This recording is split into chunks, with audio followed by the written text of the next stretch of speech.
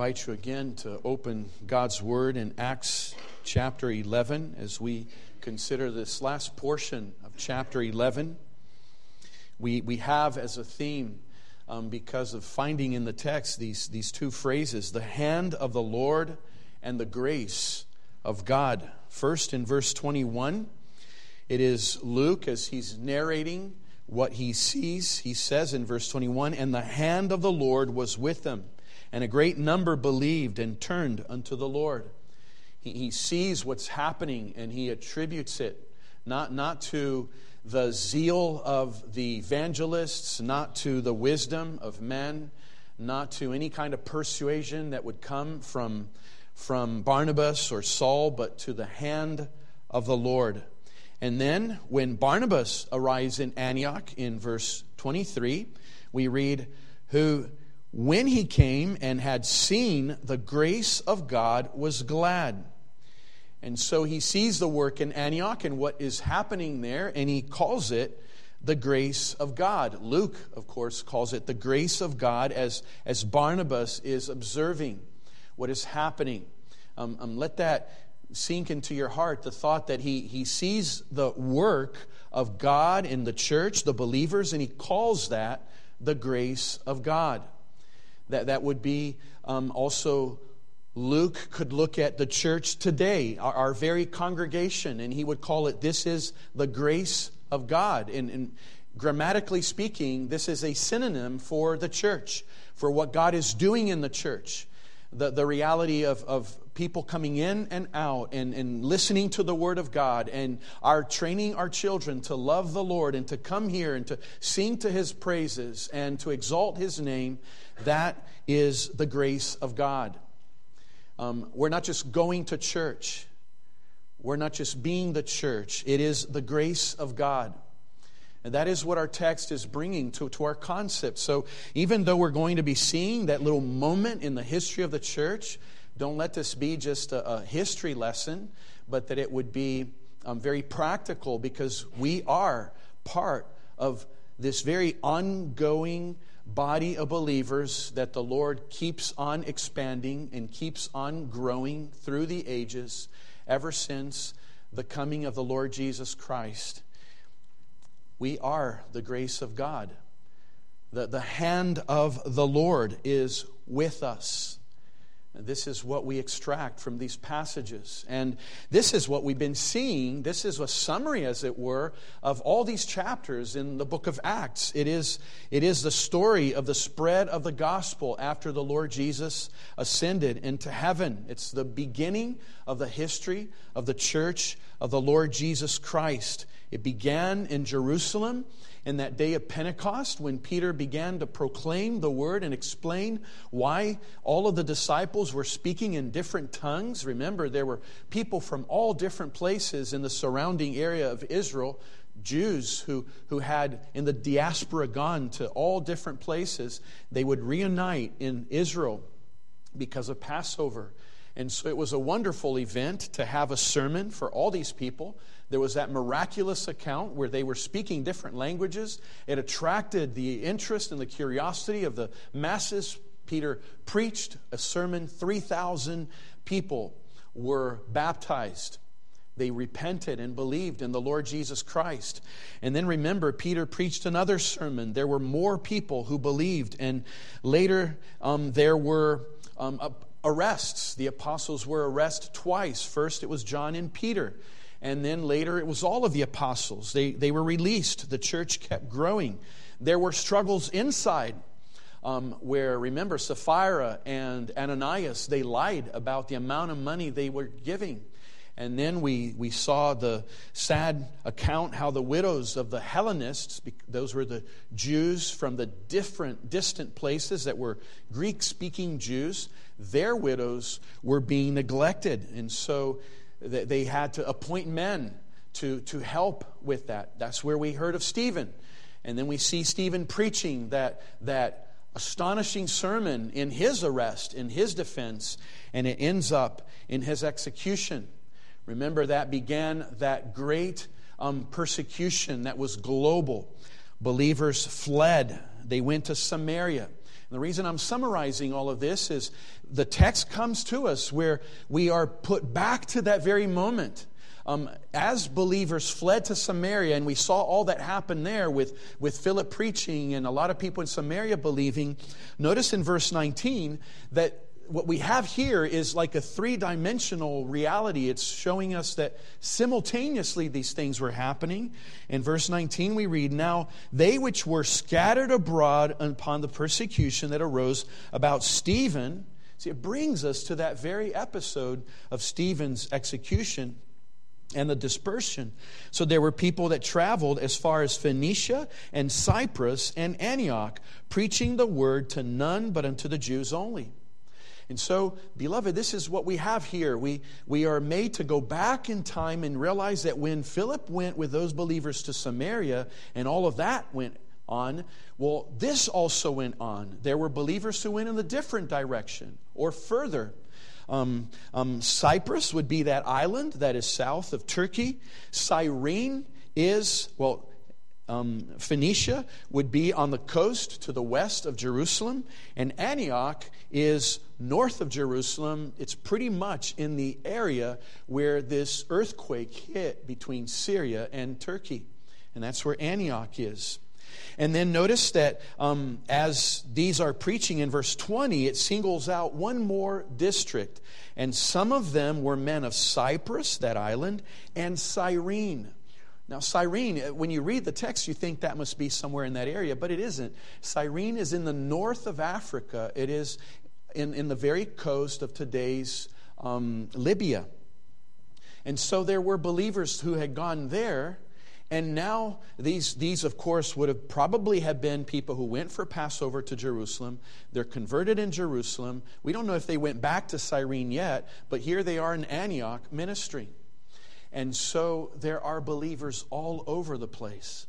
And it was thanks to that persecution that made them all spread out.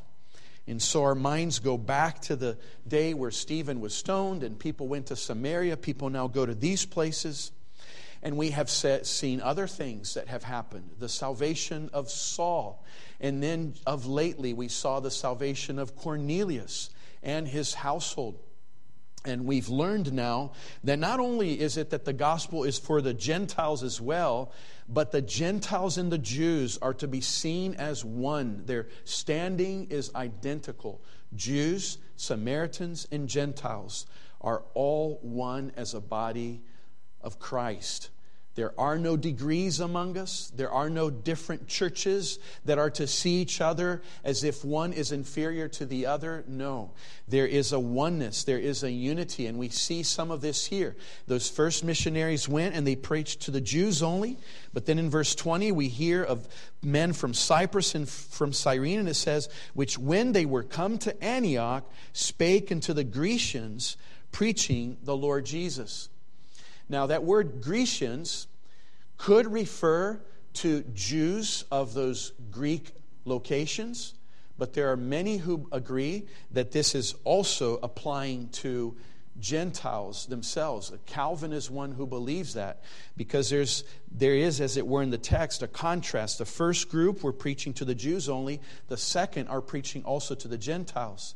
At any rate, we know for sure that by now Gentiles are being preached and proclaimed and being received in the bosom of the church as brothers and sisters in Christ with the same standing. And that is happening. So today's sermon, we're going to see, first of all, the ministry of the church as we enter now this area, and we'll look at the narrative that we have read under this first point, the ministry of the church. But then we'll see the focus of the members of the church. The text has many anonymous members that we don't have their names, and they seem like they were doing so much. But then we have a few names singled out, and we'll look at those names like Barnabas and this prophet Agabus.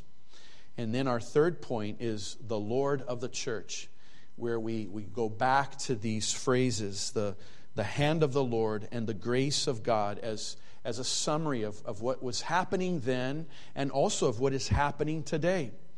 It is the grace of God that is at work. It is the hand of the Lord. And this is what we pray for, what we yearn to see. So we already saw that the time, in essence, is around the same time that believers were going to Samaria. They were going to this area as well.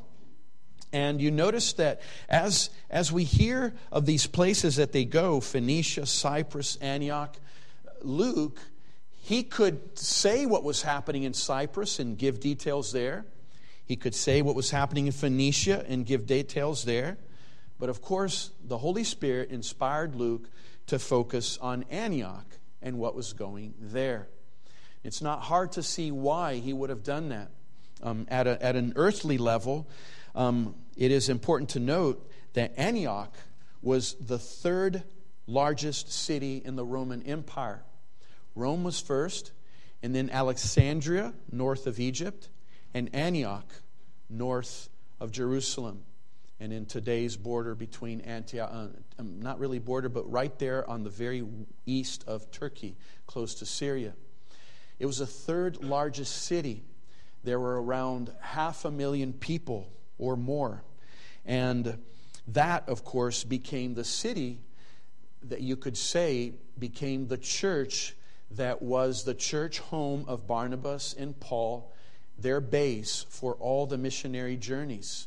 As much as they had contact with Jerusalem, Antioch became their sending church to all the places that they went. So Antioch becomes now a very focal church. It has been Jerusalem in our narrative, and now it will be Antioch. So it would be understandable why God would want the focus to be Antioch.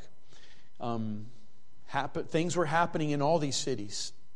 There would be many stories to be told. We don't have all those narratives, but we have a few singled out, and Antioch is one of them in what happens there. And notice this one detail that is such a blessing. If you have your Bibles open and you're able to just go back to Acts chapter 2, that's where we read the narrative of the Passover. And you'll remember that there's that list in verse 9. It begins a list of the different peoples who were present at Passover. It gives you an idea of how the Jewish people had dispersed throughout the Greek-speaking world and even other languages.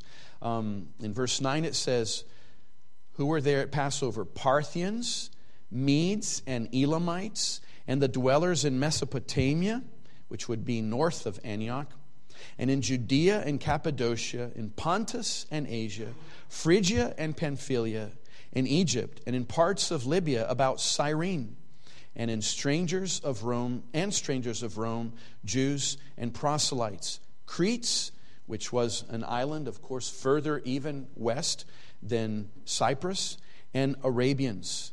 We do hear them speak in our tongues the wonderful works of God. So those were the people who were present at Passover. And now we read of men from Cyprus and Cyrene and Antioch going to all these different places. And then if you go to chapter 6, remember, I'm just going to read verse 9 that brings the list of those men of the synagogues who were more at odds with Stephen. In chapter 6, verse 9, we read, Then there arose certain of the synagogue, which is called the synagogue of the Libertines, and Cyrenians, which would be that north of Libya today, and Alexandrians, that's north of Egypt, and of them of Cilicia and of Asia, disputing with Stephen.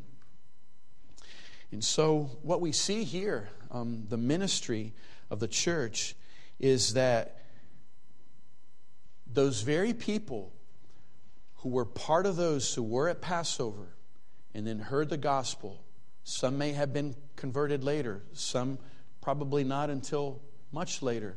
Maybe they were involved in Stephen's stoning. But now we find men from these places, Cyprus, Cyrene, and they are preaching the gospel. They are the evangelists. They are the ones who are promoting the word of Christ. And so this is where we see the hand of the Lord. We see elements of the mechanics of the church, of how the church was functioning. Notice what we found in the text. At Jerusalem, they heard what was happening in Antioch. They want to be a part of what's there. They want to oversee what's happening. So they send Barnabas. And Barnabas goes as a representative of the apostles. He arrives there. He assesses the matter. He's the one who sees it as the grace of God. He was glad and exhorted them all with purpose of heart that they would cleave unto the Lord. We'll look at this phrase in our second point. But as he's there, he realizes he needs help. It seems like there were so many people to minister to. He wanted one more pastor, and so he goes to Tarsus where he knows he would find Saul. And he seeks after Saul and brings him. And now he and Saul co-shepherd the flock. And it says that for a whole year they assembled together with the church and taught much people. And interesting to note, they didn't get together and said, okay, now that we're together, let's go to our missionary journey. No, they stayed for a whole year. It shows the importance of the foundation that they had to lay in that very young church. They needed to learn, that needed to grow. And so they're together ministering. And as we're reading the text, we read all of a sudden of this Agabus who shows up. And he's not alone. In verse 27, it says that in these days came prophets from Jerusalem unto Antioch. So we have these other members of the church called prophets. And Agabus is one of them. And he foresees that there will be a famine. And so the church realizes we need to do something about it. We need to prepare. And again, in our second point, we will look at this preparation as we consider Agabus himself as a member of the church and how God is using him. But then, a last note here as we look at the ministry of the church is the reality that it was in Antioch that the believers were called Christians first. And it wasn't that they were called Christians by themselves. It says the disciples were called Christians first in Antioch. Many commentators agree that this is in reference to what other people were calling the believers. The believers so far, the names that we've been seeing is that they're called disciples. They're called, of course, believers. They're called saints. They're called brethren. But now they're being called Christians. And there is, of course, something very precious in that title, because now it's the closest title to their very Savior and their very Lord. It seems like they were so much about Christ. Their message was about Jesus. Their life was like Jesus. So they were being called Christians. Now, there are two things that are connected to that name, Christians. It's not just that it's a title they get. There are two things connected to it. That they were followers of Jesus, and also that they were those who belonged to Jesus. When you look at that ending, eons of Christians, it is not just the idea of someone who's following someone, but who belongs to that someone. There is a claim from that someone upon those who are following. And when you stop to think, you analyze this in a somewhat philosophical way, a Christian is the only one who, if he's a true Christian, really has been given a proper name as a group of people. And this is what I mean. Followers of Plato were called Platonists. Followers of Mohammed have been in history called Mohammedans. Followers of Buddha have been called Buddhists. And in receiving those names, yes, it's true that they follow the teachings, but they no longer follow the people because those leaders are dead. So it's not an active following of a master or of a Lord. Nor can it be said that they belong to these because they are no longer alive. And even when they were alive, they would never have an authority to have these followers as their own. Only Jesus can be followed still because He's alive. And only Jesus can you be belonging to because He purchased you with His blood on the cross. And so when you think of the name Christian, there's in every sense a proper reality to it. Because a Christian truly follows Jesus. And as Jesus guides, you follow Him. And as He teaches in the Word in a lively way, you follow Him. We're not following a dead leader. We're following a living one who's ruling from heaven and through the Spirit in our hearts. And we truly belong to Him because we've been purchased by Him. We've been forgiven and pardoned. And we are His. And we want to be His. And we are His servants. So Calvin says this about this title: "This was therefore a most excellent honor for the city of Antioch, that Christ brought forth His name thence like a standard, whereby it might be made known to all the world that there was some people whose captain was Christ, and which did glory in His name." And out of every other names, there's no greater name to be one, and no one safer to belong to and to follow. And so this of the ministry of the church, just thinking of the narrative and then thinking of the name that the Christians received. But then let's look at the members of the church. And we'll look at three primarily. The first is really looking globally. It's looking at many. Looking at the anonymous members. And notice this, in verse 19 it says, "Now they," we don't know how many these were, but it certainly wasn't just 2 or 3, because see, they were scattered abroad upon the persecution. You can imagine if there were now in Jerusalem thousands of believers from all of those conversions.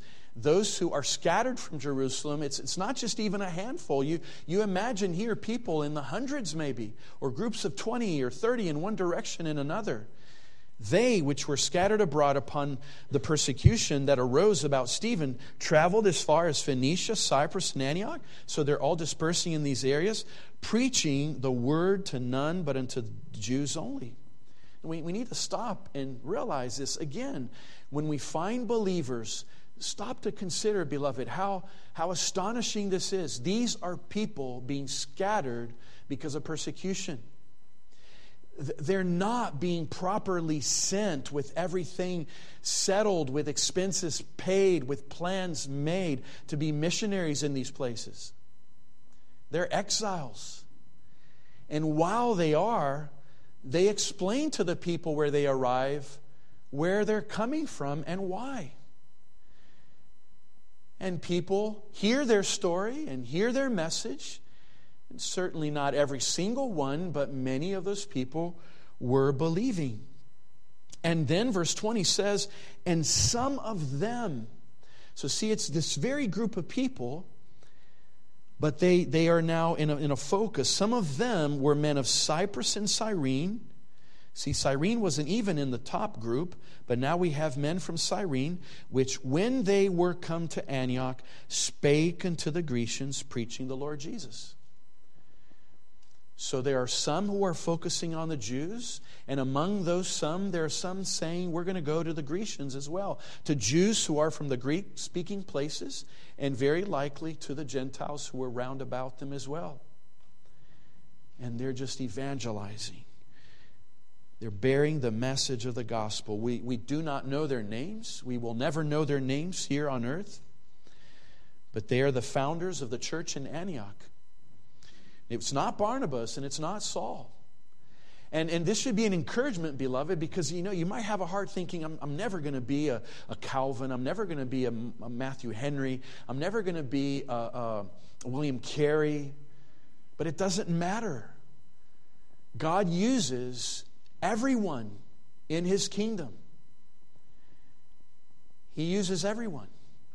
And we will never know the names of everyone He used on this side of heaven.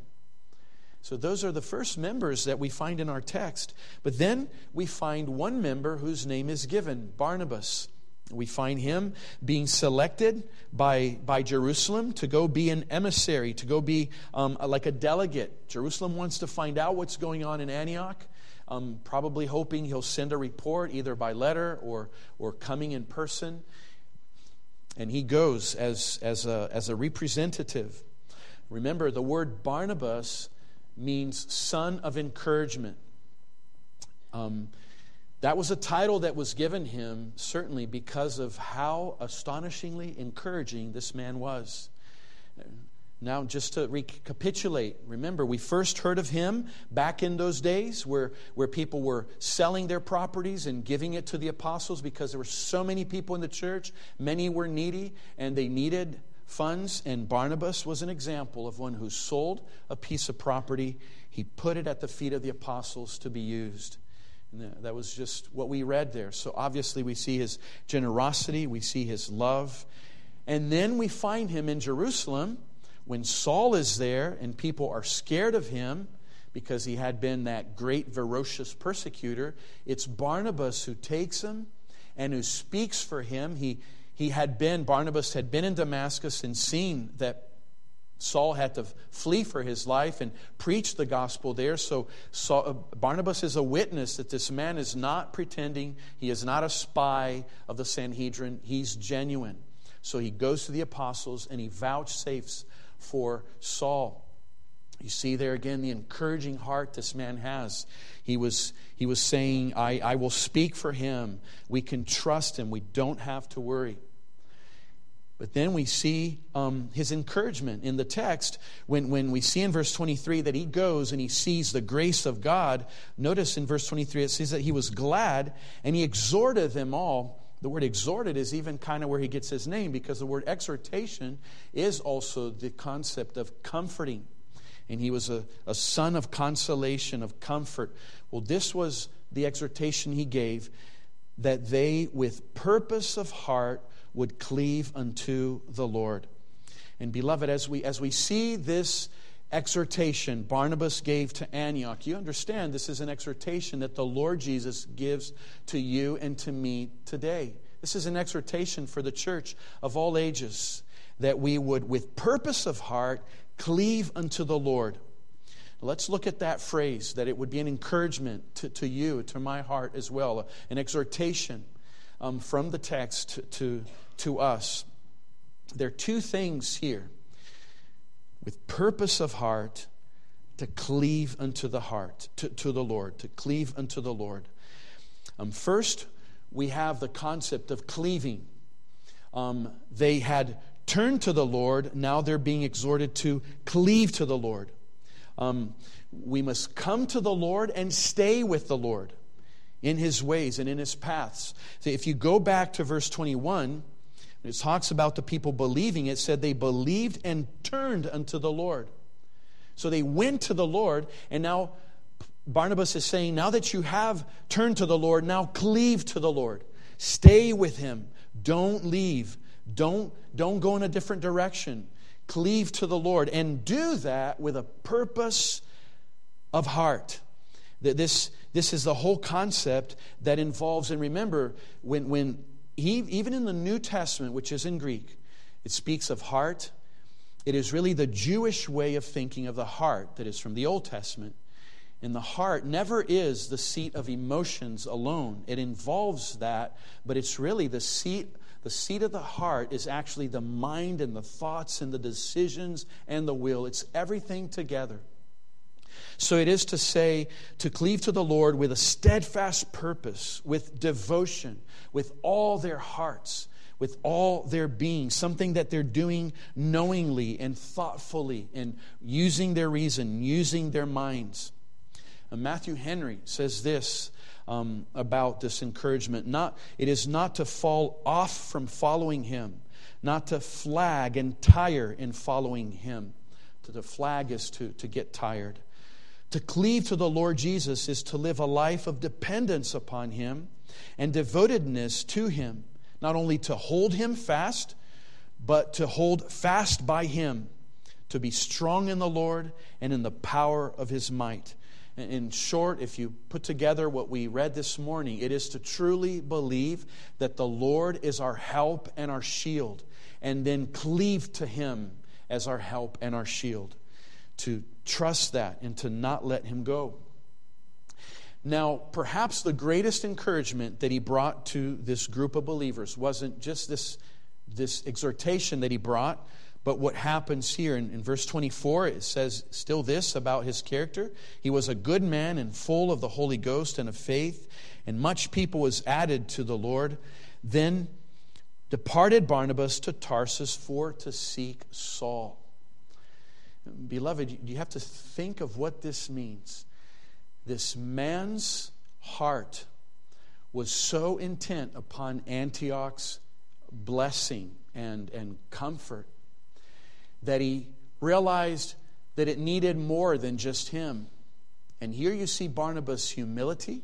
You see Barnabas' sacrifice. He came with the authority of the apostles.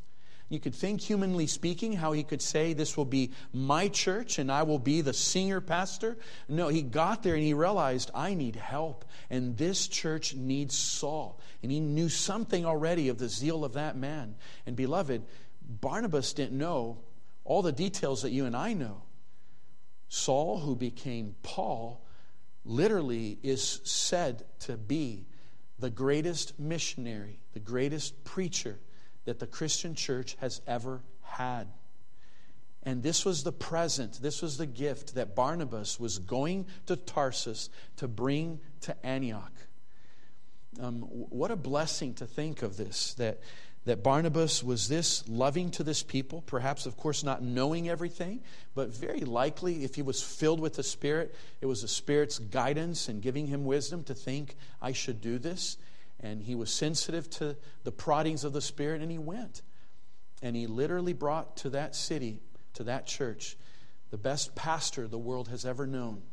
Now, I've never read a commentary that really singles anyone else and compares him with Paul to say he's greater or more used of the Lord. No, Saul.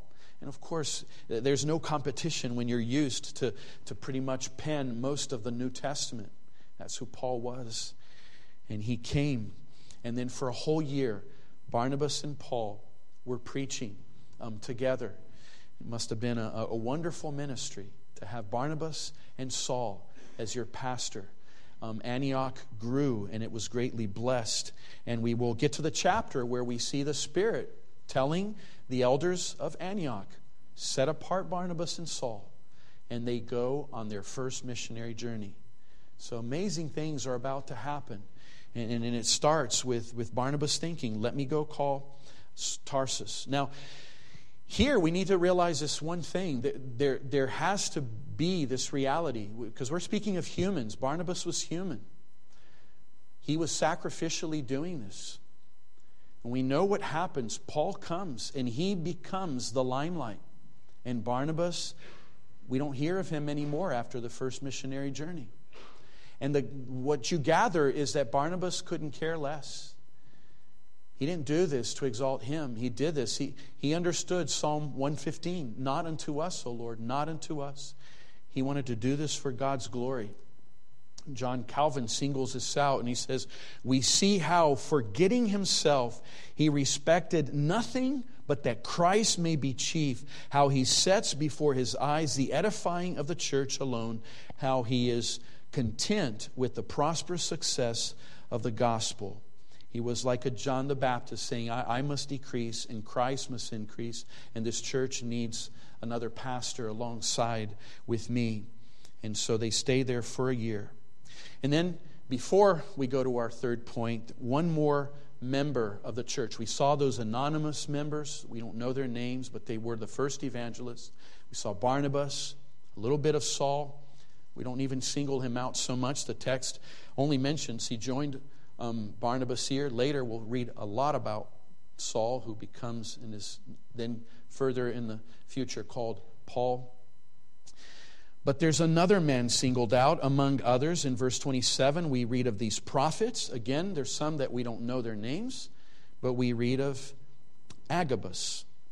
He's a member of the church. And I want to single him out because we have here a rare event where a prophet in the New Testament is being used, and we see their ministry.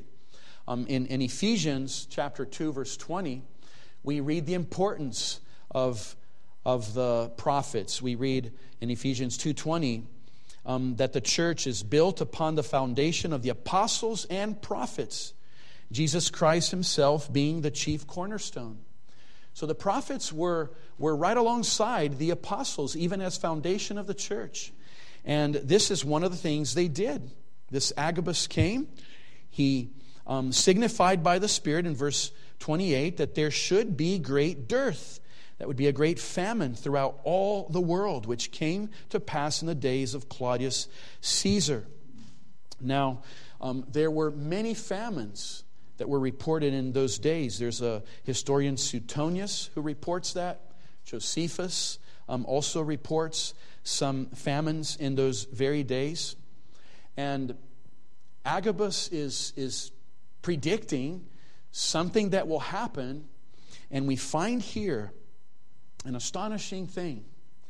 Think of yourself, beloved. Think of the reality that we have lived with COVID. We saw what was happening and we realized, okay, we needed to prepare. The church is there saying, okay, there will be a famine. We need to prepare. But this is how they prepared. In verse 29, it says, "In the disciples every man according to his ability determined to send relief unto the brethren which dwelt in Judea." That's how they prepared. They probably prepared for their own relief, but the text doesn't even single that out. Their heart was with the Christians in Judea. This could be that they were wealthier people and the believers in Judea were more needy, maybe more numerous. It could be that they understood that the famine would be greater then than it would be in their home. But no, it did see that it would be a worldwide in the Roman Empire. But even as, of course, they must have provided for themselves, what the text singles out is their heart for the other believers.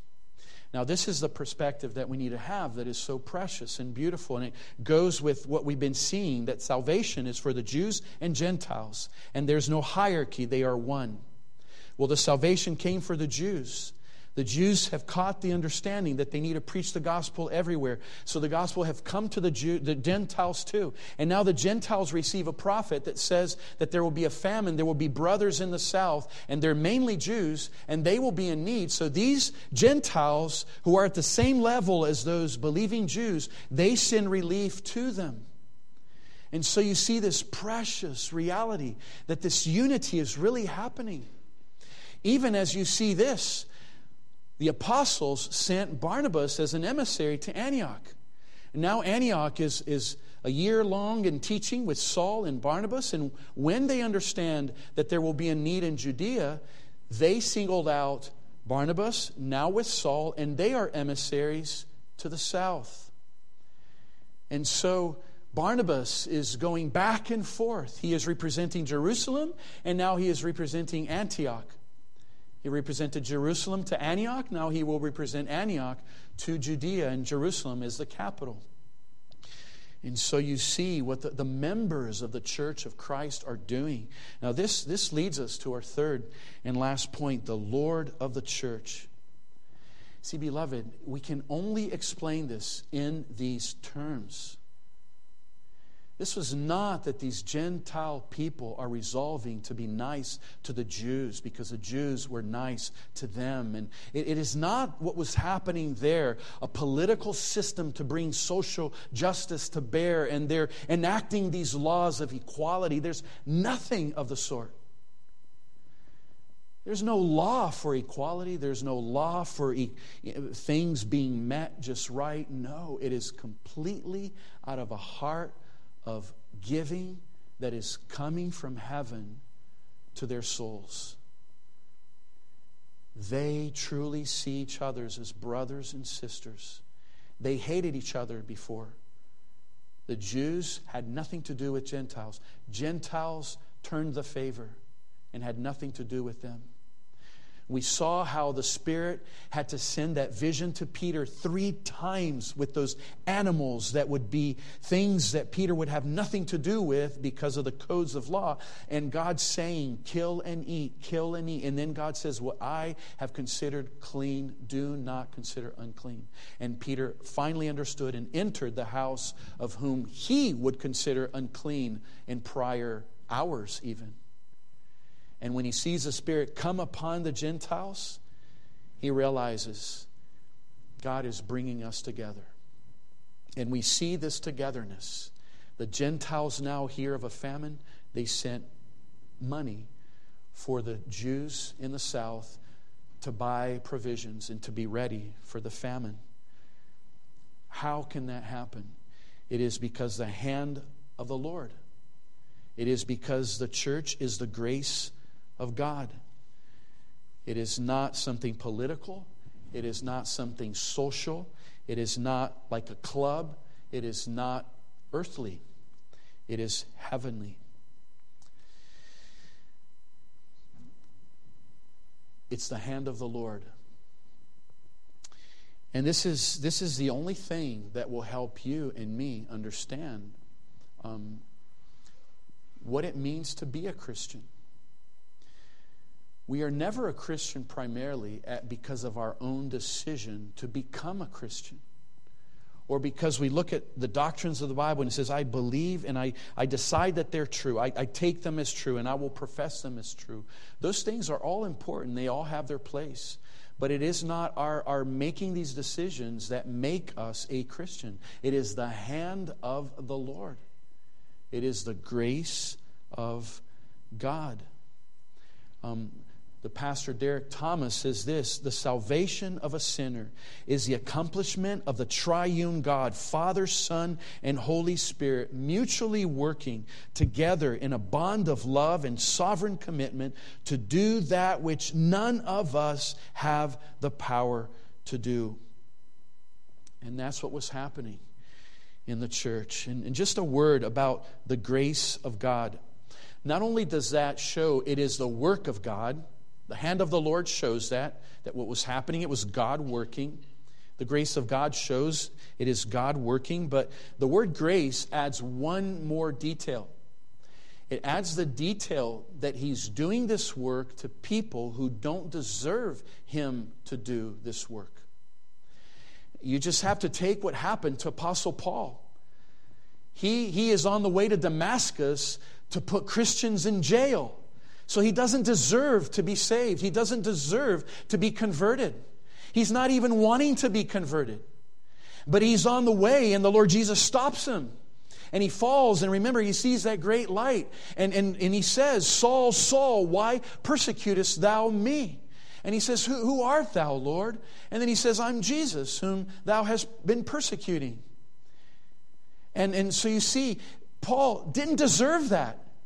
He was not even seeking after Christ. He was seeking after Christians to put them to death if they didn't recant. But it's the grace of God. And that's the whole idea. Beloved, if in your heart goes, I don't think I could ever be a Christian because I don't deserve. You have to at that very moment understand that's the qualification, as it were, for someone to be a Christian. Because God doesn't save people who deserve to be saved. There are no such categories.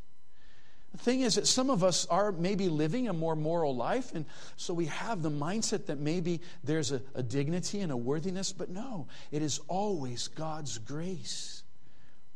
And that's why the salvation of Paul is so critical, because it really shows the reality of every single one of us. We're not all of us persecutors like Saul were, but we're all of us unworthy like Saul was. And so when God saves you, it's His grace bringing you to be His follower because He loves you, because He chooses you. You don't deserve it, but He loves you anyway. It's His grace. And so just in closing, a couple principles and lessons that we learn and we should take to heart. We're learning the truth that the body of Christ is one, that the church is the body of Christ and that it is one. This is even explaining the word Christian. Jesus is our head and we are His body. And along with Jesus, we are one. Whether you're Gentile or Jew, Samaritan, Phoenician, Cyprus, from Antioch. In those days, these were all different places. And it would be like in our minds, a Canadian and European, a Frenchman, an African, an Australian. It doesn't matter. Whoever of these groups of people look to the Lord Jesus and says, I believe in Christ, and you turn unto the Lord, you become a Christian. And as a Christian, we are one. And we see the very church being this picture of Christ. They hear of a famine. You would think they would hoard everything for themselves. Remember the problem during the pandemic, how people were hoarding. The church wasn't doing that. They were saying, let's get things and send it to those who need it more. They were being sacrificial. They were thinking of others. That's who Jesus is. He came to earth to die, to save sinners. Then a second thought is how we see in all of these narratives the reality how the leadership of the body of Christ is involved. God is operating. Everyone is doing something. And the leadership is very involved in evangelizing, in communicating, in communing and sharing. Agabus goes there, probably sent by the Spirit because they needed to know this, because that's how the Lord would help the brothers and sisters in the south. So Agabus is serving. Philip is serving. Peter is serving. He's in jail. Often he will soon be in jail again as we keep reading. Philip, Ananias, remember, he had the dangerous task to be the first one to go to Saul. He was scared to do it, but the Lord encouraged him and he went. It was a sacrifice, but he obeyed. And now we read of Barnabas and we see his selflessness, how he doesn't mind that Saul will take, as it were, the priority and the main place, and he wants to do it. We see the leadership as a servant leadership of this church that is one. So the leaders understand we need to be like Jesus. Jesus gave His life for the church. So Barnabas, you see him giving his life. You see Saul giving his life. Philip is like giving his life. Agabus is giving his life. These leaders and the church is sacrificing as well. They hear of a famine. They give of their sustenance, of what they have. You just see Christ everywhere. And this is what's so precious, beloved. We're in the book of Acts. This is not one of the Gospels. But again, you find yourself thinking you'll see Jesus at one of these paragraphs. Maybe one of the parables of Jesus will come again. No, it won't, because Jesus' ministry is over here on earth, but it's not over because His people are in essence like Jesus here on earth. And here and there we see even miracles still happening. And this is the passage where we find that that believers are called Christians. Finally, we see Christ in Barnabas' humility. We see and will see much of Christ in Paul's zeal. We see Christ in Agabus' foreknowledge. And we see Christ in this sacrificial love of the church, where they give according to His ability, they determined to send relief unto the brethren which dwelt in Judea. And beloved, aren't we thankful that we serve a Savior, that according to His ability, He determined to send relief unto the brethren who dwelt in the world. What was the ability of Christ? To save sinners. What was the determination of Christ? To come for sinners. What was the relief that He sent to His brethren? It was Him as a sacrifice for sins on the cross. And when you believe in Jesus and trust in Him, You are believing in one who gave himself for you. And if you truly believe him and you're truly his, you will want to be like him and be a Christian. And may the Lord bless every heart. If you're a true believer, you are a work of the hand of the Lord. It is the grace of God that worked in your life.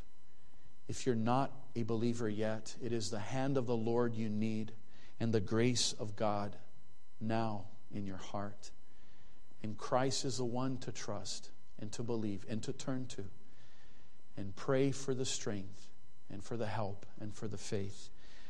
And let us, beloved, be a church as we hear we're supposed to be, as one who would cleave unto the Lord. Amen. Let us pray. Our gracious and glorious God, we thank thee, Lord, for this small narrative, only a few verses, and yet we see, Lord, so much. We see the love of thy people. We see the insight and sacrifice of church leaders. We see, Lord, evidences of thy work and of thy grace. Lord, help us to fathom the reality that these are people in exile, and yet they are like itinerant missionaries, and people are believing, and the church is growing. Help us then, Lord, in our times of peace, we can stay in the comfort of our homes. We are not having to flee, but help us, Lord, with all our heart, with all our love, to reach our loved ones, to let them know that there is a Savior who loves sinners, who gave himself for them, who is a living sacrifice, who will turn them into a living sacrifice to serve our Lord and Savior. We pray, O Lord, help us to be a true church of the Lord Jesus, that thy hand would be seen in our lives. And we thank thee for thy grace. And forgive us, Lord, for all our sins. And we ask all this in Jesus' name. Amen.